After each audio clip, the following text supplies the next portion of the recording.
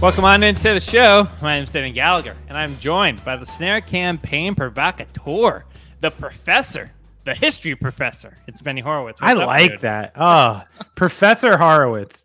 It's maybe my second or third most wanted title besides for a musician and rock drummer that I could want. Professor Horowitz. The other one I'd like is statistician Horowitz. Oh, yeah. Okay. Yeah. Leave me on the side of an NBA court tallying rebounds, and I think I'd be pretty happy too. No doctor, no love doctor. Nah, too much. Listen, just it's a common misconception is that if somebody is smart, they're good at school. I like to read. Yeah. I like to stay up on my shit. I am bad at school for a variety of reasons. Yeah. So doctor, I'm still going, this as well as anyone, honorary degree. Oh, yes. If I get called doctor, it's going to be more like, hey, doctor, get the papers. Yeah. What about boss? I've been a boss before. Yeah. I feel like I was a pretty good boss. Yeah. Yeah. I'm a good manager. Yeah. I'm sensitive to people's, feelings and emotions. I can see when things are wrong and try to puppet master a room. I think I was a pretty good manager, man, and very intense. And what's funny is when I was a manager, it was a newspaper, and most of my frame of reference was Robert Duvall from the movie The Paper by Ron Howard. He's a very salty old guy, great character, but a salty old guy, seemingly dying of lung cancer, was my example of how to act when I was managing a newspaper. I tried to set myself up for the transition here. Didn't really land it. And you did a great job swatting that out like the Kemi Mutombo. But brand new track for you guys. Yeah. Pretty crazy. I mean, the thing with the Bruce track was like, in a lot of ways, it's a defense mechanism. It's the product of being a child from a broken home, is that I don't want to be happy until anything happens. You know what I mean? So until this thing was on the record, mastered, delivered, sent to the press, I was like, I don't know, probably not going to happen. You know what I mean? And that was my headspace. And then it started to happen, and I'm still in critical kind of music mode, where I'm like, oh, is the track right? Is the mix right? And there was even an editing mistake on the first one that I caught. So, then I'm in that mode, and then I'm in the car 2 days ago. And of course I download the track to add one more download to our numbers. And, I'm listening, I'm in the car with my kids, and I was like, oh shit, that's me playing drums. That's Bruce Springsteen singing. What the fuck? Okay. And it all kind of the real became surreal really fast. And it's been the last couple of days, it's been a trip, just a personal one. I'm not really tuned into social media and the reaction too much, so I don't know what's going on out there. But on a personal level, it's been very surreal and very cool. It's been good. Let me tell you. As people like it? Okay. People like it. You've gotten the write-ups. People love my favorite headline. I think Rolling Stone had this. They're like, Bruce Springsteen joins Gaslight Anthem. Frame that. Yeah, right. Yeah. Not the other way around. I know. So it's crazy, man. But crazy. The track is called History Books, in case you don't know what we're talking about. Yeah, true. Benny, come on, producer. You got to set those up, baby, for everyone. I had all of this stuff about, coming up about, Barbenheimer, all of these great setups. What if we got our first listener today who tuned in? It's like, what the fuck are they talking about? That guy's a drummer? Barbenheimer. Yeah, jeez. But Gaslight Anthem, History Books featuring Bruce Springsteen dropped last week. Go listen to it. If you're tuning in for the first time, I'm a drummer in a rock band. I talk about other stuff, and Bruce Springsteen sang on my song. Pretty cool. Boom. Yeah, thanks for tuning in. Well, that was a great day in music history, but let's talk about some other great days in music history with this day in music history.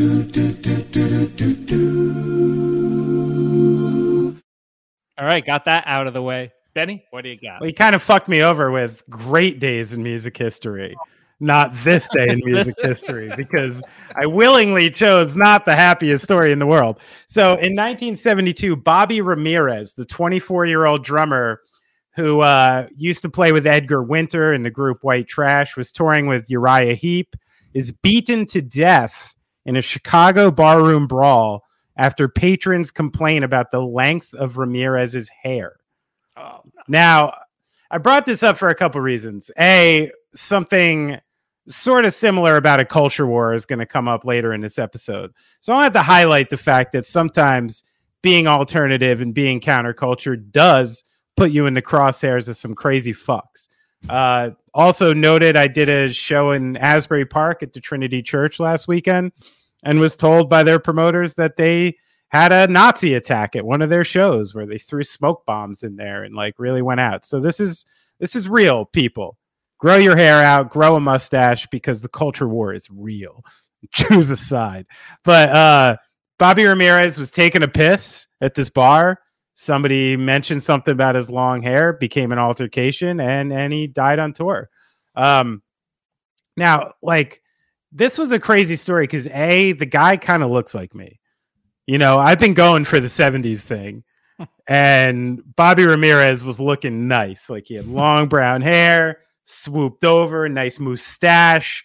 Like, he was doing it for real. And he's basically like the person I'm stealing the look from. So that was a little alarming that I kind of looked like him.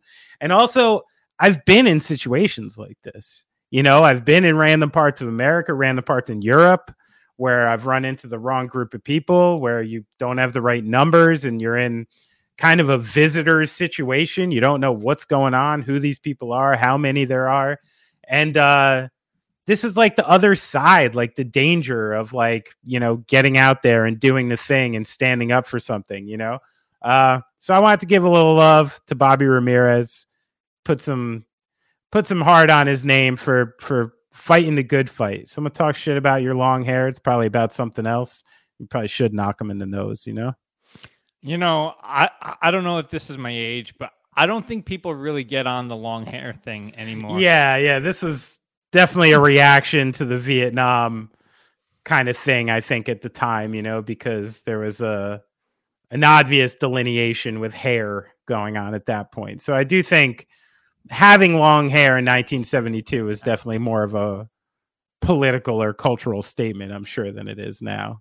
It's so funny, like the quote unquote counterculture stuff, like the long hair, the tattoos, all of that stuff now is pretty co-opted. It's Jason Momoa now, you know. It's Jason As my Momoa. buddy Josh Gondelman said in a comics, Jason Momoa. It's as if The Rock owned a craft brewery. Oh man, well. What do you got? What do you got? More day, fun? Is it a great one? It is a great. Well, it's an okay one.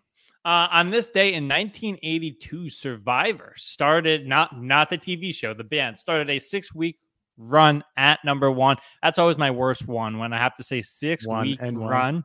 Can't do it. Can't bleep and do it. All right. On the U.S. singles chart with Eye of the Tiger, taken from the Rocky III film. It also went number one in the UK. Survivor won a Grammy Award for Best Rock Performance for the song. So, Benny, I got to say this because I feel like I've texted you this a bunch over the course that we've done this podcast. Every time when I'm out, whether it be a bar, sporting event, something like that, and I hear Eye of the Tiger, I think, I think it's time we got to hang Eye of the Tiger from the rafters. I've never said this publicly, but I want to know, Benny, what are your top 5 songs that should be retired / hung from the rafters?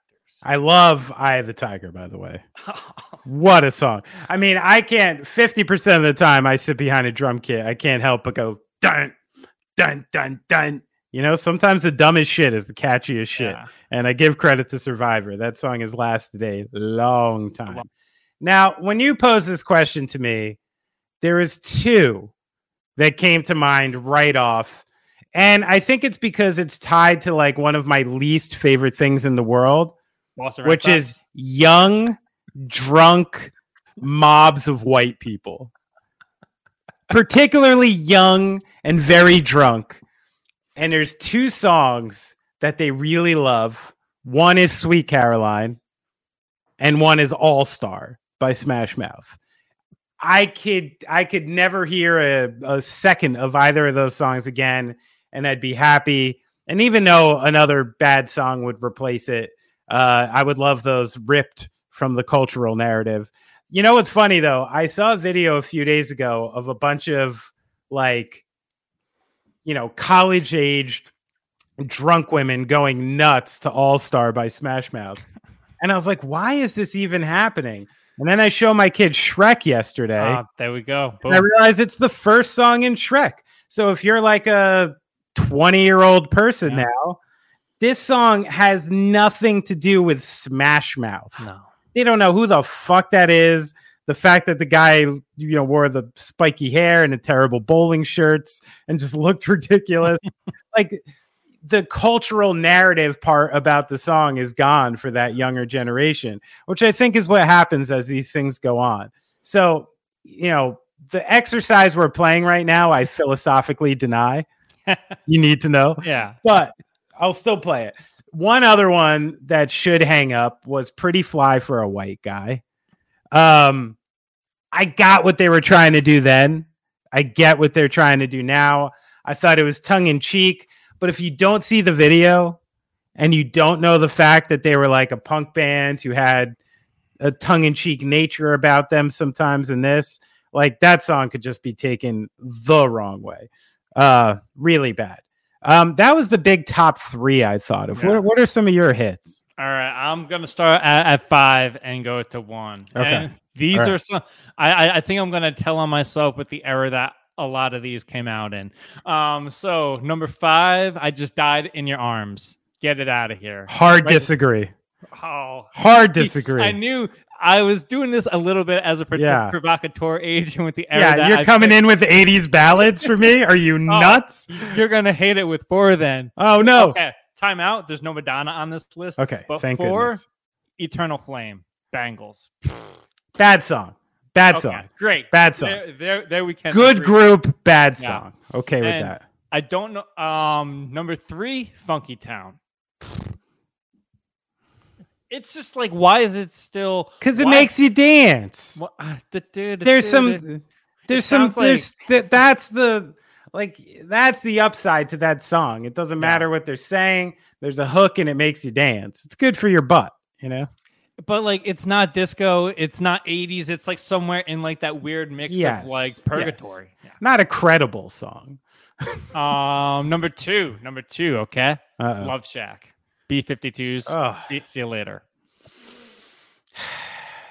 See, that's a tough one. That's kind of like a Shiny Happy People, like Semi-Charmed Life kind of thing, where it's like by far the most like pop over the top song from a very good group, but the thing about those songs is like, I might have never heard of that group if it wasn't for that song. I mean, I guess Rock Lobster would have made its way to me at some point, but that's the reason I appreciate a song like that. And I mean, it's got a line in it that goes, "I've got me a Chevy. It's as big as a whale." Yeah, that guy's and it's voice, time to set sail. Yeah. Fred Schneider, come on, from New Jersey. He's from your neck of the woods. Come on. We've done a lot of great things. But, all right. And then number 1 on the list, I got to round it out with "Eye of the Tiger." Listen, great song. It just has been overexposed. It's one of those things where it's like, listen, everything, it's fine about it, but I think when you get overly saturated, things get stale. Listen, none of this list is about the artistic achievement that any of these songs were and what they captured. But in 2023, man, I think a lot of these have had enough. Okay. I mean, let me pose you this question. Yes, please. Have you ever ran up a flight of stairs in your life? Have I ever run up without hearing that song in your head? Oh, "Eye of the Tiger"? Absolutely not.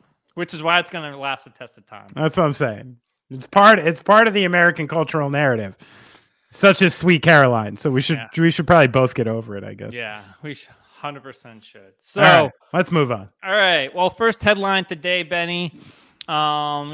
Speaking part of the American cultural narrative, Tony Bennett, the timeless stylist whose devotion to the American classic songbook included songs like I Left My Heart in San Francisco, Rags to Riches, which, man, you can't think of the beginning of Goodfellas without thinking of that song. Yeah. He died on Friday, just 2 weeks short of his birthday at the age of 96. What an unbelievable life he had here. He was diagnosed with Alzheimer's in 2016, but was a big civil rights activist. When you talked about he was in the Martin Selman 1965. He went and visited with Nelson Mandela and during that time, and then he also sung at the White House on 2 different occasions, one for John F. Kennedy, once for Bill Clinton, and then also sung for the Queen's 50th Jubilee as well. Some of the songs, like I mentioned, Rags to Riches, Best Is Yet to Come, Just in Time, Left My Heart in San Francisco, I Want to Be Around. Frank Sinatra, who Bennett considered a mentor and a friend, said, quote, "For my money, Tony Bennett is the best singer in the business." Boy, I kind of did the Sinatra impression a little bit right there. As I did. He excites me when I watch him. He moves. He's a singer who gets across what the composer has in his mind and probably a little bit more. High praise from Sinatra right there. But the life of Tony Bennett, what do you think of when you if I say Tony Bennett, what's the first thing that comes to mind? What's funny is, like, I feel like in a lot of ways he was the longest lasting musician of a time. Yeah. So it's like, for me, someone born in the 80s, Tony Bennett to me was like the last man standing of this crew. But like, as you said, did it with a kindness and like a grace, was often on the right side of history with some complicated things. So an extremely easy guy to like and root for. It's not like I've ever sat down and really like gone through the Tony Bennett discography. You know what I mean? I think like he got a lot of new life with Lady Gaga and that partnership towards the end of his life. That was a really beautiful thing to watch too. Some of their moments on stage were like pretty stunning, and just seeing how much someone like her revered Tony, proper New Yorker, born Long Island City, died in Manhattan, 20 Grammy Awards, sang the original New York State of Mind, like I get some love for that. So yeah, I mean, just class act. And it's like, what could you say negatively about a person? And if you're in the public narrative for 60 plus years as he was, and you can't really say many bad things about him, I mean, testament to the guy for the way he lived his life and his great music. He did the thing in the 60s and 70s when rock and roll was coming on the landscape and everything like that. He tried to stick with it, and he kind of hit that down point in his career where it's either like, okay, be what you're going to be or try to reinvent yourself. And then his son came along because, he was battling addiction during that time. And his son, I believe, or his manager at the time, comes along and is like, hey, what you were is how we're going to ride this thing forward. And instead of, trying to be the new artist, he collaborated with the artist. And I think that really worked.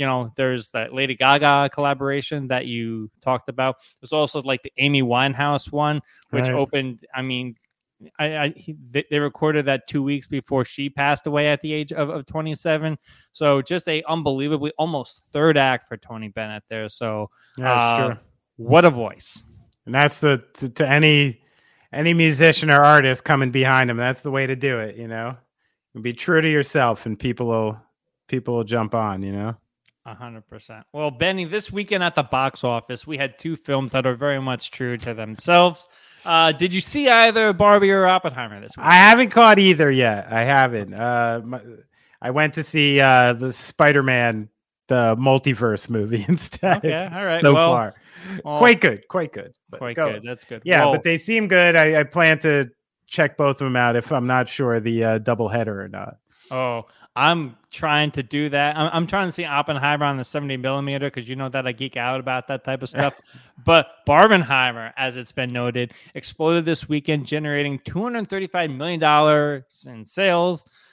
Barbie totaled around 155 million, and then the biopic Oppenheimer brought in about 80.5 in its debut.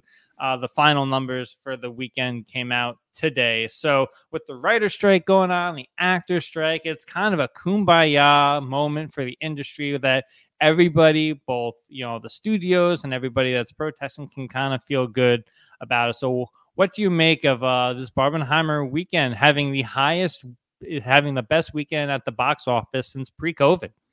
I mean, it's obviously smart and kind of cool, double featuring these films. I feel like it's funny. It's when this happened, I was like, you know what? They don't do double headers in baseball anymore. So this is cool, and it's because nobody wants to sit at a stadium for 8 hours. But, these days, edibles are legal in half the states. You can get mozzarella sticks and a beer. You could proper hang out. Why don't you, and maybe this is a thing where they're going to be turning it into more of a night. What if you do this with dinner service in between or something like that? I think it's opening up options, and I like when they do stuff like this. It's uniquely to very American movies, that are going to work here. I kind of like the idea of people in the pop culture sort of taking these movies in. From what I understand of the Barbie movie, it's done in a way that's presenting very well. And then just I like when a name like Oppenheimer, who most historical laymen had no idea what that was, learn about what that was and how scary it was and how tense it was and how close everything came. And one of my biggest things I'll go down, fighting for is the idea that you have to know history and you have to have some borderline education to not repeat the mistakes of the past. So I think a movie like Oppenheimer being out there in public and a lot of people go to see it, I think is just generally a good thing. And it looks like a good film. I'm looking forward to seeing it. Big weekend for directors. Christopher Nolan. I mean, people liked Tenet and stuff like that, but he kind of needed he hasn't quite had a moment like this in a while. And then Greta Gerwig, the first female director to gross this much money as well. Is that right? Cool. Has been a big fan of her. You have Frances Ha, then you have the Little Women adaptation that he did. So big weekend for her. And then also Margot Robbie has had a couple of tough films recently to kind of come back out with a movie that she both starred in and also helped produce to try and get back on top, almost to Wolf of Wall Street levels for her, except more because she has skin in the game in this one. Awesome stuff all around. And also the reemergence of Ryan Gosling as someone that people are like, oh, that guy. Right. Love it. Yeah. That was good to see for sure. And I hope that he pops up in some more stuff. I'm a fan myself. Yeah, big fan. And hopefully we get some more music from him. That's all. I am just going to keep trucking on that until it happens. I'm good on that. All right. Well, Benny, let's get to something. I tried to delay this story as long as possible, but we are a music podcast. We do talk about what's going on in the world of music. And let's talk about this Jason Aldean situation. So Jason Aldean, the country singer, came out with this song called Try That in a Small Town song. And before, we get into it, talk about it, I just want to read some of these lyrics to you because, this is the part where we'd normally play the music video. We don't need to give this guy any more shine than we're already doing here. But let me just read some of these lyrics to you, okay? He goes, sucker punch somebody on the sidewalk, carjack an old lady at a red light, pull a gun on the owner of a liquor store. Yeah, think it's cool. Well, act a fool if you like. Okay, well, the coded language there is pretty obvious, but we continue. Cuss out a cop, spit in his face, stomp on the flag and light it up. Yeah, I love his use of punctuation in this. You think you're tough? Well, try that in a small town. And it proceeds to go down the line. And every time you think that the lyric is going to get better, it doesn't. He says, got a gun that my granddad gave me. They say one day they're going to round up. Well, that shit might fly in the city. Well, that shit might fly in the city. Good luck. Try that in a small town. See how far you make it down the road. And here we can take care of our own. You cross the line. It won't take long for you to find out. I recommend you don't. This try is that too much. Too much town. of this. Too much. I don't like that my voice. Stop reading the lyrics. Stop reading these lyrics. Yeah, that's enough. I don't need any more of that. What are your thoughts? Well, I mean, whatever. So the first thing I'm not going to do is like pretend like this is a new thing, you know, and that's one of the things I think again, like when something like this happens, I can't help but think like, you know, there's like almost liberal intellectuals at keyboards, like licking their chops when something like this comes out, because now you get to deep dive some dumb shit and, you know, look into a historical aspect and this and that and kind of make it sound smart and deep dive it in a way where you're trying to find out what is the psychological and emotional impetus for speaking this way. And this is nothing new. This whole like Hank Williams did this. A million country artists have done the city boy versus country boy thing. You know, there's the lifestyle that they have, the lifestyle that other people have that they don't miss, and mine is better. You know what I mean? I do find it kind of hilarious that there's never any other songs the other way. You know, no one's ever just like writing absolute songs like you take your, you know, fucking guns and come to the city and see what happens, or like let's, you know, move the city and we'll go to your small town and we'll take you out. And, you know, that's the one thing about this that seems to be like a creeping narrative about all of this, that I just want to shake some of these guys sometimes and be like, hey, no one is coming after you. Stop it. Like, this is like a self-created fascination that there's this thing coming, and there's just this like over-the-top paranoia, like the fucking Walking Dead is real. And I think they watch too much fucking TV, and I think they don't read enough, and I think they don't know what's actually going to fuck on. And it's just this like really like veiled, thin, basic kind of shit.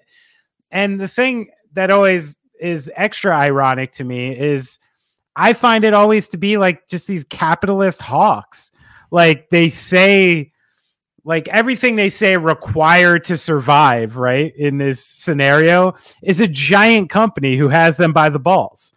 Gun manufacturers, Ford trucks, Chevy trucks, Budweiser, like all this shit that they talk about in their songs that is adding to apparently their cultural identity. It's just corporate bullshit. And you're just sucking, like, you think you're self-sufficient and anti-government, and you're just sucking on a different teat. And this is where, like, if you take a big step back from this, I think a song like this and thoughts like this are just another way for people to sell us war, to sell us division, and to sell us shit, to sell us news, to sell us ads, to sell us guns, to sell us trucks, to sell us beer. They fucking love it. And so that being said, I'm going to take the high road. You know, like I'm not going to get into some pissing contest with Jason Aldean, who proudly says in his press statements that I haven't read a book since high school. Well, good for you, Jason Aldean. You're really helping here. You're helping America. You're helping us all get this worked out and get to the same place together. I hope your small town knows how to negotiate peace with the Ukraine and Russia. You know, like, get a fucking grip. That's my take on it. I just wonder, like, what he's trying to sell, because he's rich enough that the things that he thinks are allegedly coming for him, like, his money can kind of take care of that. He's made over the course of his career. I mean, do you think like that's where it's the same thing as a lot of these people do? If he thought that 80% of his listening audience was going to hate this, would he do it? No, it's safe. He's just pandering to the shit he knows is safe for him and his listening audience. And that's it. Do I think this guy has like some real moral stand to this stuff? Also, another thing is like, what are you talking about Nashville? You talking about Memphis? You talking about Atlanta? You talking about like Winston-Salem? Are you talking about just your cities or our cities? Like what cities are you talking about? Because what small town too? Are you really going out there and touring America and doing small town tours? Is that where those arenas you're playing are? You know what I mean? Yeah. Like how much can you even take from somebody like this? Some fucking rich as fuck touring guy going around the Live Nation venues in big cities all around America, writing songs like this. Like, come on, man. Like, get a fucking grip, Jason Aldean. There's something really human nature about like the quote idea of like something's coming for you, though, that I think goes back to way before like the rise of industrialism, when like there was actually like hunters and like you didn't have all of, like the modern protections that we have. Sure. I think that there's a lot of people that still, because that isn't there and they don't feel totally secure with, you know, the modern security things, or like financially, maybe some other things, that they look at these overarching threats against them that are amplified by these corporations that are only leaning conservative because they want the tax breaks, and they spew that out through the Fox News and the other conservative channels, and it just creates this like cycle that is just dangerous. And then we get an art like this. Yeah. And then you're going to get some psychopath in a small town walking into a school and shooting more fucking kids. Were you sitting there in your truck sipping a beer waiting for that guy to handle it? No, like what you're saying is the thing that's making innocent people get murdered. It's not bringing someone to your doorstep, you know? And I think that's the misconception that's crazy, just absolutely crazy. And the idea that there's not rednecks in cities. That's very true. There's a lot. All right. Do we need a palate cleanser? Please. Yeah. All right. Maybe something cold and refreshing. Creamy. Absolutely. I got that coming right up for you. All right, Benny. Cher says that she's getting into the dessert business. The singer posted on social media that she's launching a gelato brand. My question for you, are you buying gelato from an Armenian and Irish woman? Sure. All right, cool. Me too. Good gelato? Why not? Yeah. I don't know who owns fucking Rita's or like anything like that. Like, yeah. No, I'll give gelato a try. No, I think it's cool. Cher's awesome, man. 77, dating guys in their 30s, fucking opening gelato companies. Like, what are you supposed to do when you're 77 and super rich and got a lot of time in your hands? You know, maybe this is like the fun stuff I think about being rich. Yeah. Is like, you know, 7 years ago or something, like Cher was just sitting there eating gelato. It's like, man, I really fucking love gelato. This shit's great. Wouldn't I love to see this and this? Oh, wait, I have enough money to do it. And then 7 years later, here you are with a gelato company. I hope it gets huge. I hope I heard one of the flavors being proposed is if I could turn back lime. Oh, let's go. You know, come on. There's so many opportunities, all for Cher in the gelato business. So when history books goes like mega platinum 16 times over, what's going to be your gelato Cher business? I think I'll do some synergy with Cher. You know, like I'll start just like hawking the gelato. I'll do the commercials. Brand deals. Yeah, brand deals. Gaslight Anthem tour brought to you by gelato. I love it. Yeah. Cher, if you're listening, sign this guy. All right. Well, from gelato to the NFL and guys all complaining that the market for them has completely dried up, which the market has not dried up for Cher gelato. It's very much a booming enterprise right there. Huge. But several NFL stars got on a Zoom call on Saturday to discuss the dwindling running back market. Cleveland Browns running back Nick Chubb confirmed on Sunday that he participated in a call with Saquon Barkley, Derrick Henry, Christian McCaffrey. This all comes after a offseason where running backs like Saquon Barkley and Jacobs had to sign long term. Oh no, they had to sign franchise tags because their organizations would not offer them long term contracts. So yeah, a interesting off season, and a trend's been happening for a couple of years now with teams not wanting to invest in running backs because of how quickly their careers end up. So Benny, got the question for you here. What is the market for running backs, and is this a actual problem, or do you see this changing in the future? I mean, it's a problem, but it's a problem for running backs. Yeah. It's not a problem for anyone else because the league is doing great. A lot of other positions are doing great. And I think there was a time where an offensive lineman would say the same thing a running back would say. We're underpaid, massively underpaid. And now a left tackle can make himself $20 million guaranteed a year. When I was a kid, the fullback was a very important thing in football. Yeah. Every team had a fullback.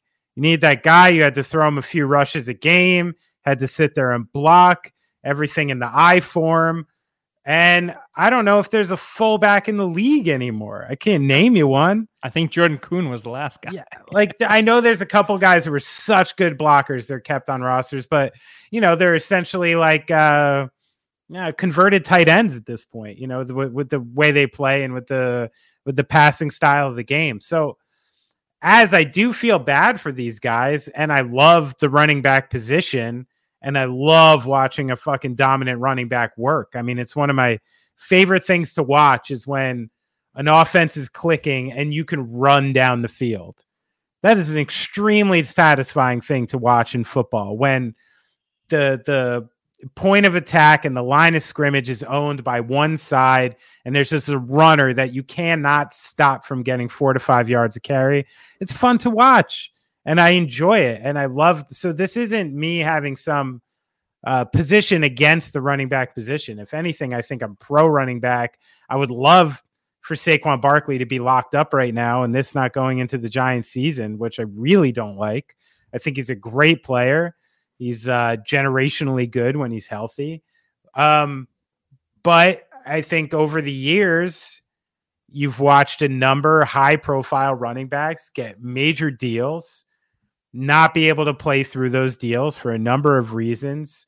And that coupled with the fact that we just have a different league played a different way with different values. It's like, as much as I feel bad for these guys, there's kind of like the fuck we going to do, guys? Like, this is just kind of the way stuff goes. I am empathetic, but I don't think anything's going to change. Yeah, I mean, when you look at a NFL team, what are the positions that value that lead to winning most? You look at your offensive line, you look at your defensive line, your quarterback probably first and foremost. Then you look at the guys at the skill positions and the wide receivers and everything. Here's where I think that this is going to go with football, and you see this a lot more in college and at the high school level. You see a lot more of these people running like the play action. People are moving all over pre-snap and stuff like that. So rather than your running back being in the backfield, you have these wide receivers that are coming over like pre-snap, taking a handoff and going 16 million different directions. It's almost more reminiscent of what we saw in football like 100 years ago, where like people try to run the triple option, stuff like that, except it's like more spaced out over the entire duration of the field. So it's sad for the running back market, but I think we're going to see less guys that are strictly running backs in the future and more guys that can play numerous positionless football, if you will. Yeah, that's true. And that's where, you have to adapt, right? Like, the concept of the blocking tight end who can't, catch it all. Like that's kind of gone away. Like, so as you said, I mean, the position and the people playing it have to adapt. And that's the point we're at now, as much as I love watching the Derrick Henry work, I don't know many football teams that are going to hand the Derrick Henry the ball 35 times a game anymore. Yeah. Sad to see, because you think of some of the all-time great guys in the history of the game, where guys that just jam it down your throat, but it's not where we're going.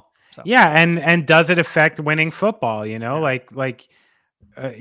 at the last. I think the last running backs that won MVP. I'm sorry, the last running backs that were on Super Bowl championship teams were guys like Sony Michel. Yeah. And, like just these random guys who could get you a few yards when you need it, but nothing is based around them. So, yeah, a lot of the best running backs in history were on losing teams too. Barry Sanders, being a big example of that. Like that guy could do a million things on a field, but it never translated to winning. Yeah.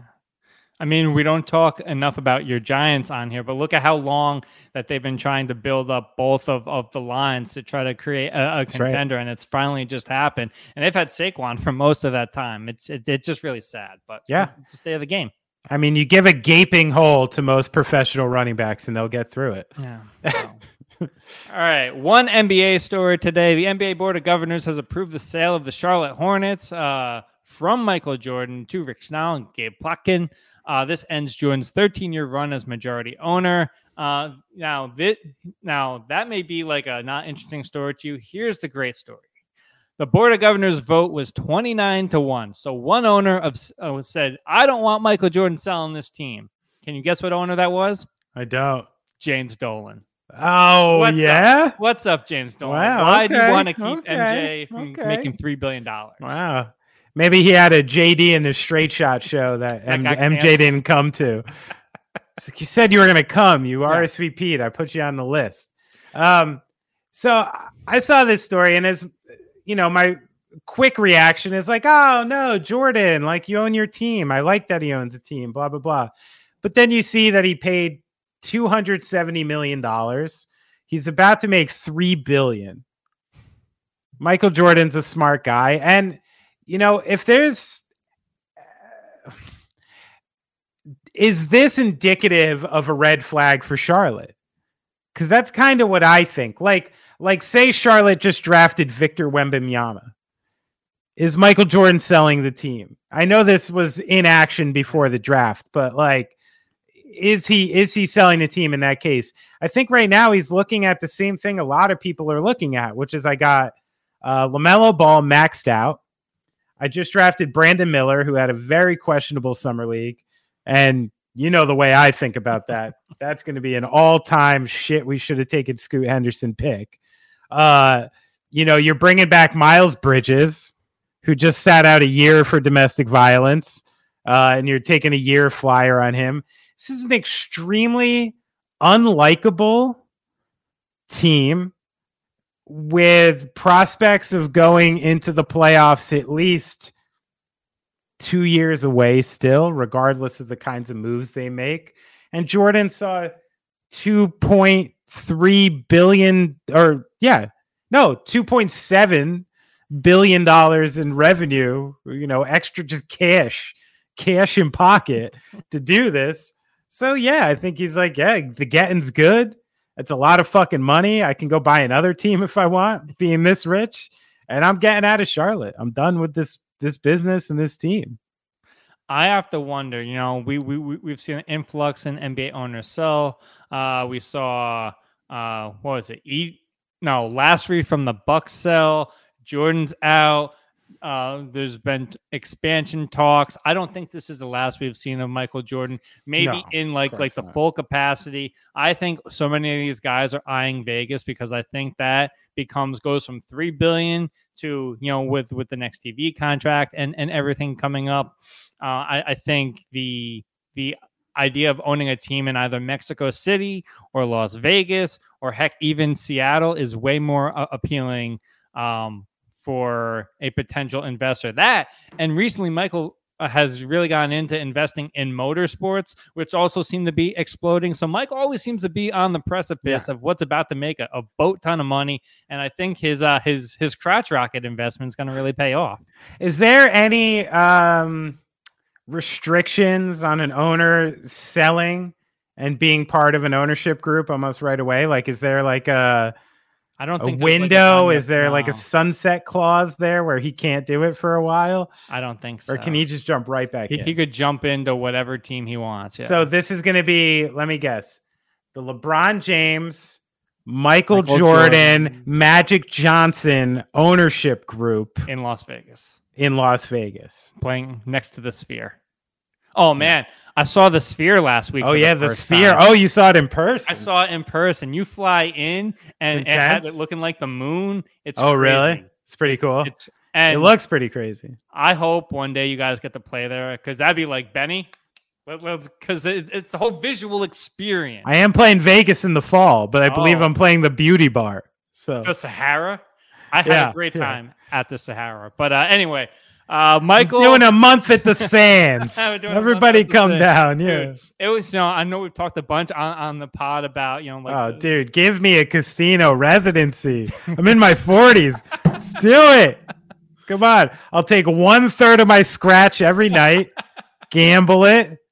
I'll become addicted to Las Vegas $18 buffets. It's gonna be great. The Westgate was kind of eerie to be there and have the whole they've got all the Elvis stuff there and we know exactly what happened. And I lost a bunch of money there, so it's screw the Westgate, but the Sahara, oh my gosh, Rat Pack vibes, tables were hot, love it. That's awesome. Yeah, that thing looks pretty crazy. We'll see. Las Vegas not ever the biggest market for us, but we'll see. Oh, all right. Well, you think you'd have that Killer's Gaslight crossover synergy, but who knows? All right. But yeah, Michael out. That was my Summer League recap all in one answer. So let's move on to baseball. All right. The MLB trade deadline is coming up, and everybody wants to know, will the Los Angeles Angels trade Shohei Ohtani?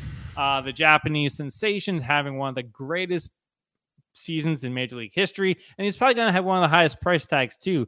Ohtani is currently in the middle of a historic season, 35 plus home runs, all that good stuff. But let's talk odds here. Let's talk odds heading up to the deadline about where Ohtani will finish the season. We got Angels minus 170, excuse me. We got Dodgers plus 800, Giants plus 900. Further down the list, we got the Braves at plus 1,100, Yankees at plus 1,400, and if somehow Baltimore got on this list at plus 1,500. So Mariners not on that list? Mariners not on that list. They're on the other teams at plus 1,100. So if you were taking a wager on this, which one of these would you feel best about? Definitely the Angels. I don't think, the way this team is constructed, Ohtani's not the only one they're invested in, right? They're invested in Rendon. They're invested in Trout. They put a bunch of money into some random pitchers that they were hoping panned out. So it's not like they trade Ohtani for a buttload of, picks and things like that. It's going to be rough in Angels land for a long, long time. Now, you still have to, you still have fans of your team, right? And, if you don't know one way or the other and you think essentially this, do I think it would be the smart thing for the baseball team right now to trade him? Probably. Yeah.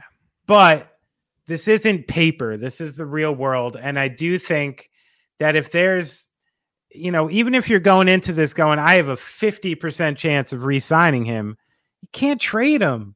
And you got to try. You really do. What are you supposed to do otherwise? I think the smart baseball move is to trade him. But if I'm putting my money anywhere, I think he remains on the Angels. They just won a few games right before the deadline. He looks great. Trout's coming back. Some of the timeline works out okay because in the last few years, the Angels have invested a lot in the draft, and this is the first season it's starting to pay off. Zach Neto is one of their biggest prospects. He's going to be manning short. Moniak looks good. A couple of the relievers they have coming in look good. So you do have the perfect chemistry of timelines, which is Ohtani, Trout. A lot of the pitching staff is ready to go now, and you have kids coming up to supplement it. That's usually what works in baseball. Some of the teams besides the Dodgers that he's, projected of potentially going to, I don't think he wins that much more there. And, the big thing, we've seen a little bit of a track record now with international players, and things seem maybe a little different than other, we're talking Ichiro. We're talking Giannis, Jokic. This, maybe there is a track record here where an international player is like, you know what? I like it here. I still have a chance to win. I do have some aspect of loyalty. I mean, the Angels, to their credit, have given this guy like full autonomy. Like he has his own schedule. He practices when he wants. He eats what he wants. He has a dude who's with him 24 hours a day, like in the clubhouse. Like they're catering to this guy about as much as they could. They gave him the opportunity to play both ways and actually did it successfully. So maybe I really think he's staying with the Angels. I think there's a interesting way that baseball people always look about their season, about the buyers and sellers at the deadline. And I think that can be a little bit dated. It's like we've updated every single thing about baseball, except for the fact that be like, oh, you're around 500 and don't really have a chance at the playoffs at the deadline. Let's sell. People will throw out these plans that they've been building for years just because they're 500 for one season. Stick this thing out. He's a generational talent. You have a lot of good guys on this team. I don't see what the rush is, and I don't know if in baseball. I mean, granted, like he does have the expiring contract, but can you do sign and trades in baseball? You can. So it's like, what's the keep unless other baseball GMs would not be like, hey, we're not going to give you anything because this guy's going to be free in like 3 weeks. Yeah. I mean, that could be it. And that's the thing. It's another maybe testament too to what we saw in basketball this season, what we've seen in baseball over the last few years is the expanded wild card system has also there's track record in the fact that all you got to do is get in, and you might make some noise once you're there. So they're right there. They're not too far behind. They're a few games over 500 in a unsteady division. So you got Mike Trout maybe coming back before they expected, and his, and that's another thing is like Trout currently holds, I think, the second largest contract in baseball. And shit, I love Mike Trout as much as anyone, but the last few years are showing us like, I don't know if you're going to get more than 300-400 at bats with Mike Trout anymore. Like it's looking kind of sketchy with that. So, it's really, if they got rid of Ohtani at this point, I mean, what a grim few years it's looking like for the Angels. I just don't think they're doing it, man.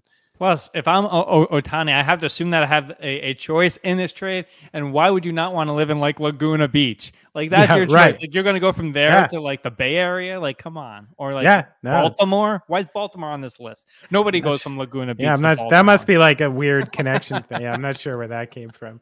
Maybe just because they're in first. Yeah, maybe. Yeah. All right, Benny. Well, last headline today, and boy, I've been waiting 50 plus minutes and change to get to this one. Benny, we are on Dynasty Watch. We love a dynasty here at the Tune Up. That's right. The United States women's national team is on their quest to be the first team in the history of either the men's or the women's World Cup to win the tournament 3 straight times. So that's right. Pele's Brazil's didn't do that. Those great German teams didn't do it. Nobody's done it. The U.S. women have a chance to do it right now. They kicked off their campaign with a 3-0 win over Vietnam. They got Netherlands and Portugal coming up.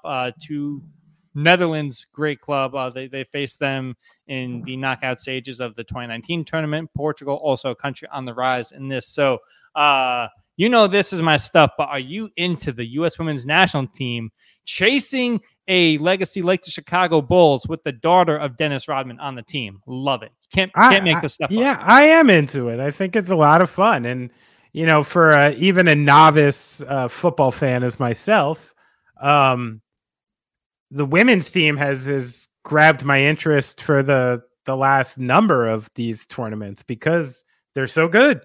And they have so many players that you're drawn to and knowable and likable at this point. Like, I think women's soccer has done an excellent job of, playing well and being consistent and building the thing. And there seems to be a lot of interest. So I am interested. I think it's awesome. I watched the game versus Vietnam, believe it or not. And the one thing though is like, I don't want to write this into stone yet because shit, those kids from Vietnam were trying real hard. But just the speed and size and strength disadvantage that they had was so palpable, and they were in the game for like a lot of the game. I mean, score wise, they also were not on the US half of the field, I think more than 30 seconds in that first half. But so, it was a pretty dominating win, but there was also still a window for Vietnam to sneak out a tie or sneak out something like that. So if I saw like an 8-0 shellacking where they looked like a well-oiled machine in that game, I'd say they're going to, run through everybody else right now. But I think there's a couple question marks to the team. And so I'd like to see one of these marquee wins against one of the bigger countries to understand it. Lot of, just like we talked about with the last World Cup, leading into this World Cup, a lot of injuries for both teams. Like the US, they're missing a lot of people. England, who won the Women's Euro, they're missing a bunch of people as well. Germany, though, so when it comes to women's sports, right, and especially women's soccer, top three leagues, as it were, you got France, Lions of Power, Germany, and then you got the Super League in England, and as well as the NWSL. Go support your local NWSL team. Go Bats right here down the street. Gotham, let's go. They got 3 girls on the team as well. But I think what you saw in the first game is the head coach, Vlatko Andonovski, rotating the squad a little bit. It's been 3 weeks since going into the Vietnam game. They had 3 weeks where they didn't have a game.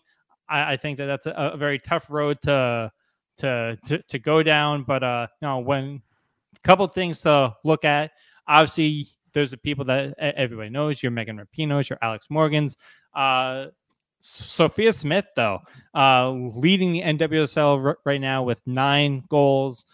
She's going to be a massive player for the next decade for the United States men's national team. The thing to keep an eye on is the back line. Mainstay Julie Ertz being back there. Her husband Zach Ertz. And just a real interesting situation there. You have a player like Crystal Dunn, who's spent the better part of the last decade being the outside back. She's moved into the midfield just because that left midfield in particularly has kind of needed some help, so they've been looking for answers there. But the U.S. women in great position. A lot of young players. You've got Trinity Rodman that I mentioned. She's 20 years old. Alyssa Thompson. She plays for Angel City, 18 years old. Then you have Sophia Smith, also a young player as well. So you have a 38-year-old in Megan Rapinoe on the team, but then you also have an 18-year-old in Alyssa Thompson who just graduated high school. So a lot to look forward to for the U.S. Yeah, very cool. When is the next game? Next game is the 26th. So mark your calendars. I think it is a Wednesday primetime game. Wednesday primetime. So let's go USA. That's right. And don't mess with these. Don't mess with these small town kids. We're doing that. Yo, before we get out of here, Fox is wild for their coverage because on one hand, they're reaping the benefits from record number of coverage and stuff like that. But then the Fox News website will also be like, these girls aren't standing or doing anything for the anthem again. It's like they're playing both sides of their same aisle. It's crazy. Right. Yeah, they're good at that. I don't know if you know that. They're good at talking out of the other side of their mouth. It's a skill. Oh, man. All right. Well, plenty of ways to get in contact with the show. You can email us at thetuneuppodcast@gmail.com. 2 P's in there. Follow us on Instagram, TikTok, and it's now called X. Twitter officially as of today is now called X. Okay. So we're not even giving Elon our time, but Tune Up HQ everywhere you're at. Subscribe the YouTube channel. If you're watching now, thank you very much. Just hit the subscribe button right there, and you'll see whenever we come on. If you want to follow the big man on Instagram to see, who the next music legend he's going to drop a song with, it's Benny Horowitz on Instagram. I'm at Denny Gallagher. Benny, you got anything else? Everybody love everybody out there, and let's keep it positive. Let's have a good week. I love it. Pre-save history books right there. All right, the show has ended. Go in peace. You've been listening to and watching The Tune Up.